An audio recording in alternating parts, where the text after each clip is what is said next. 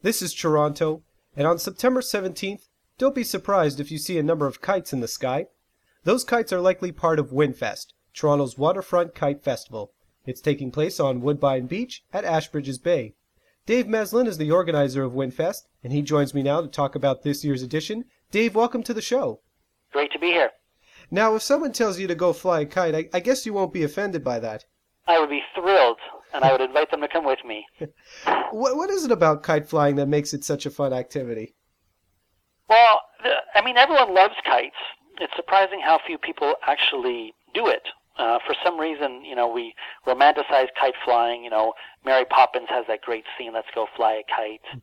But for some reason, we think it's just for kids. And a few years ago, in my early 30s, I started wondering, I bet kite flying is fun for people of all ages. I wonder if there's a kite flying community in Toronto. And I looked into it, and there was. There's this whole group of people who fly, like adults, flying the most amazing, elaborate kites. And I'm totally hooked now. I'm completely addicted. There's something very beautiful about how kites lie at the intersection of art, nature, being outdoors, being social, science, right, environment. All these things come together when you fly a kite. So I find it extremely meditative. Flying a two-string kite when you're actually interacting with the wind is one of the easiest ways to, get close to the sensation of flight. Now, for those who have never been to Windfest, what can they expect to see? Kite festivals actually happen all across Ontario, which people just don't know about. If you go to any of them, and Windfest is the one you should go to because it's the best one and it's the biggest and it's local, you'll see a lot of things. We try and find room for everyone. So if you're bringing a 4 or 5 year old kid, they can make a kite. We'll have kite making workshops for young children, but you'll also find grown-ups there flying kites worth tens of thousands of dollars. The different categories include inflatables. Inflatable kites are these massive kites that don't have any sticks or spars. They're just filled up with air, kind of like a balloon, and they are sewn into very elaborate shapes of different animals or even humans who are like swimming or diving. And then you've got stunt kites, 2-line kites, 4-line kites, and then you have teams of stunt kites. We're actually bringing in a group called the Windjammers, and they do choreographed stunts. They'll have 6 people, each flying a stack of about 10 4-string kites. So you're talking about 40 kites and over 100 strings all happening at the same time. It's amazing, and they do it live to music. So it's choreographed kite stunts to music. So we have the pros, we have the expensive kites, we have stuff for kids. We're selling kites so people who just want to buy a $20 kite, a $15 kite. But the other thing we're having there is also we're trying to tie it to the issue of green energy. What a beautiful metaphor for renewable energy. The idea of having hundreds of kites up in the air with no batteries required. Yes, no gasoline, like nothing. They just fly. No input because the wind is always there. Well, that's the wind power, and you're certainly celebrating that. You mentioned that several times on the website. What are the benefits of wind power? Wind power is something that is renewable. It's there. It's waiting to be used, and we have the technology to use it in ways that are safe and quiet, despite a lot of fear-mongering you might hear that wind turbines will kill you and your family and deafen you along the way and create all these problems through their vibrations and this and that. A lot of fear-mongering. We could never run everything off wind. Let's be honest here. It's not always windy, right? And we don't want to have like 10 billion turbines everywhere. But there is no doubt that if we're going to shift away from fossil fuels towards renewables, that wind is part of that energy portfolio. It requires a lot of upfront investment. And if we spend the money now, we can become a leader in the green economy, where we're actually exporting turbines to other countries. So there's a lot of incentives for us to really jump on this and do it. The real technological breakthrough for wind will be when we figure out how to store power better. Because the problem right now is that when you have too much wind, we don't know what to do with the energy. And when the wind is low, we wouldn't have enough. we don't really have the capacity right now to store vast amounts of electricity. And as soon as we do, that changes everything. Because also, people don't use a lot of electricity at night. What if you've got a windy night?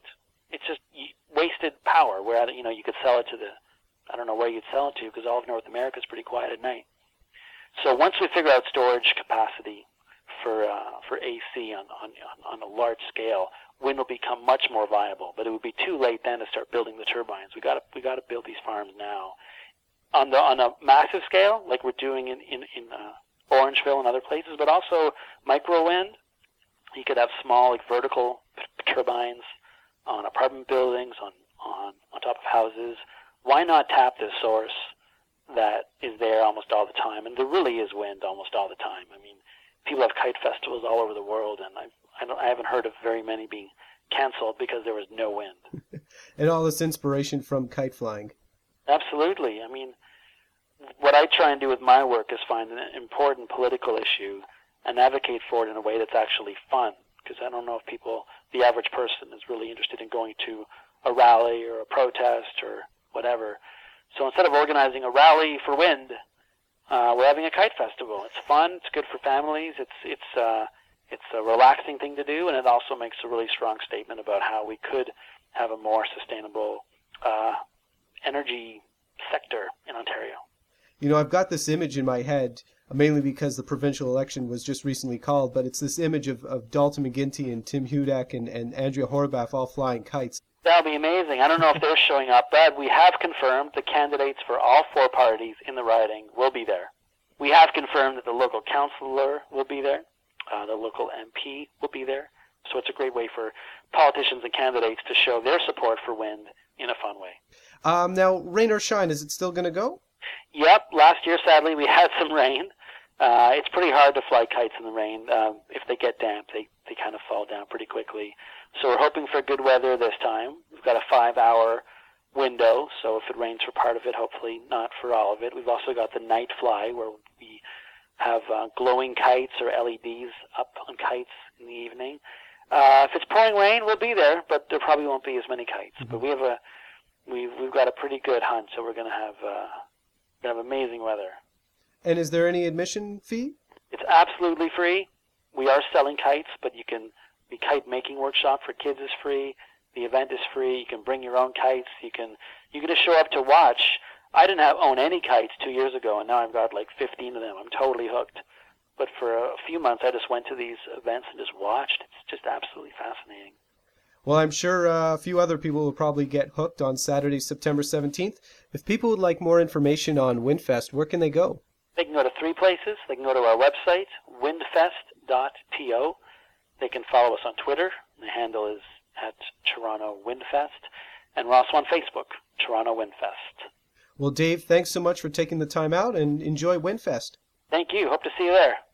Dave Meslin is the organizer of Windfest, Toronto's waterfront kite festival. Windfest will take place on September 17th from noon to 5 p.m. at Woodbine Beach at Ashbridges Bay. They'll also have an 8 o'clock show. For more information, please visit windfest.to.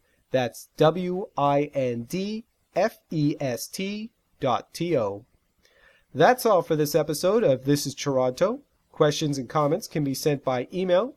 The address is thisistoronto.podcast@yahoo.ca.